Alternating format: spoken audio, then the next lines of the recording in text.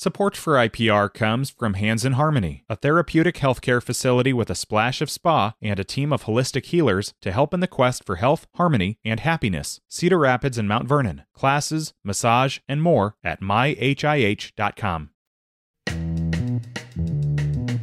Today is Tuesday. It is the 20th of September. This is Here First from IPR News. I'm Clay Masters. Health officials are encouraging Iowans to get their flu shots as soon as possible.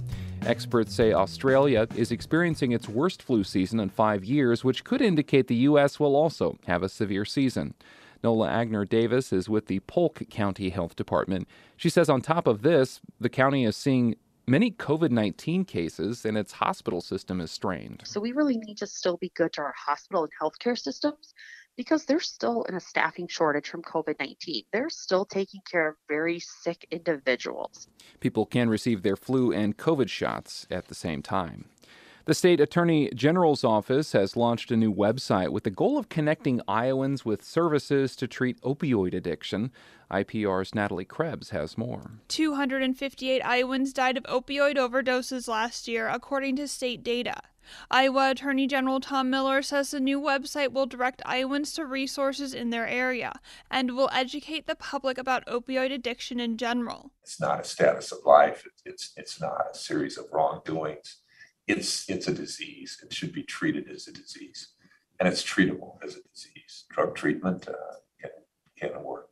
Miller says Iowa expects to receive more than $170 million from settlements with opioid manufacturers in the next 18 years. The money will be divided between state and local governments. Addiction resources can be found at iowaopioidhelp.com. In political news, Democratic U.S. Senate candidate Mike Franken's former campaign staffer has accused him in a police report of kissing her without her permission.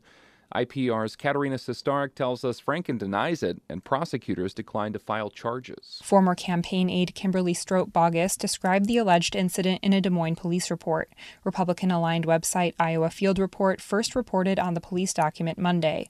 According to the police report, Strout-Bogus worked for Franken during 2 of his campaigns and was fired earlier this year. She told police he asked to meet with her in March and asked her to rejoin the campaign. After the meeting, Strout-Bogus told police he, quote, grabbed the collar of the vest she was wearing and kissed her on the mouth. A spokesperson for Franken's campaign says the allegations are false and highlighted that law enforcement agencies closed the case as unfounded. The incident report states prosecutors determined, quote, there was insufficient information and evidence to pursue a criminal investigation.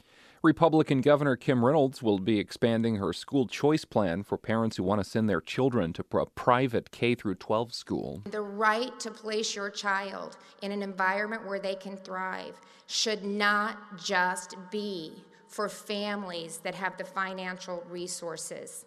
It should be for every single parent. And this is the year that we are going to get that done. Reynolds asked the 2022 legislature to provide $55 million worth of state scholarships to cover private school costs for 10,000 students from low to middle income households, but the plan did not have enough Republican votes to pass in the Iowa House. During her speech to the Iowa Faith and Freedom Coalition over the weekend, Reynolds made it clear that if she's reelected, she'll present the 2023 legislature with a new plan. Deidre DeGier, the Democratic candidate for governor this year, says the priority should be to fully fund public schools with public dollars. And trial begins this week for a Des Moines man charged with menacing police inside the U.S. Capitol on January 6, 2021. Doug Jensen was one of the first arrested and charged in the attack after a video went viral showing him pursuing a Capitol police officer up a staircase wearing a shirt with a symbol of the QAnon conspiracy theory. Jensen faces 7 federal charges related to the riot, and testimony is expected to begin today. It's Here First from IPR.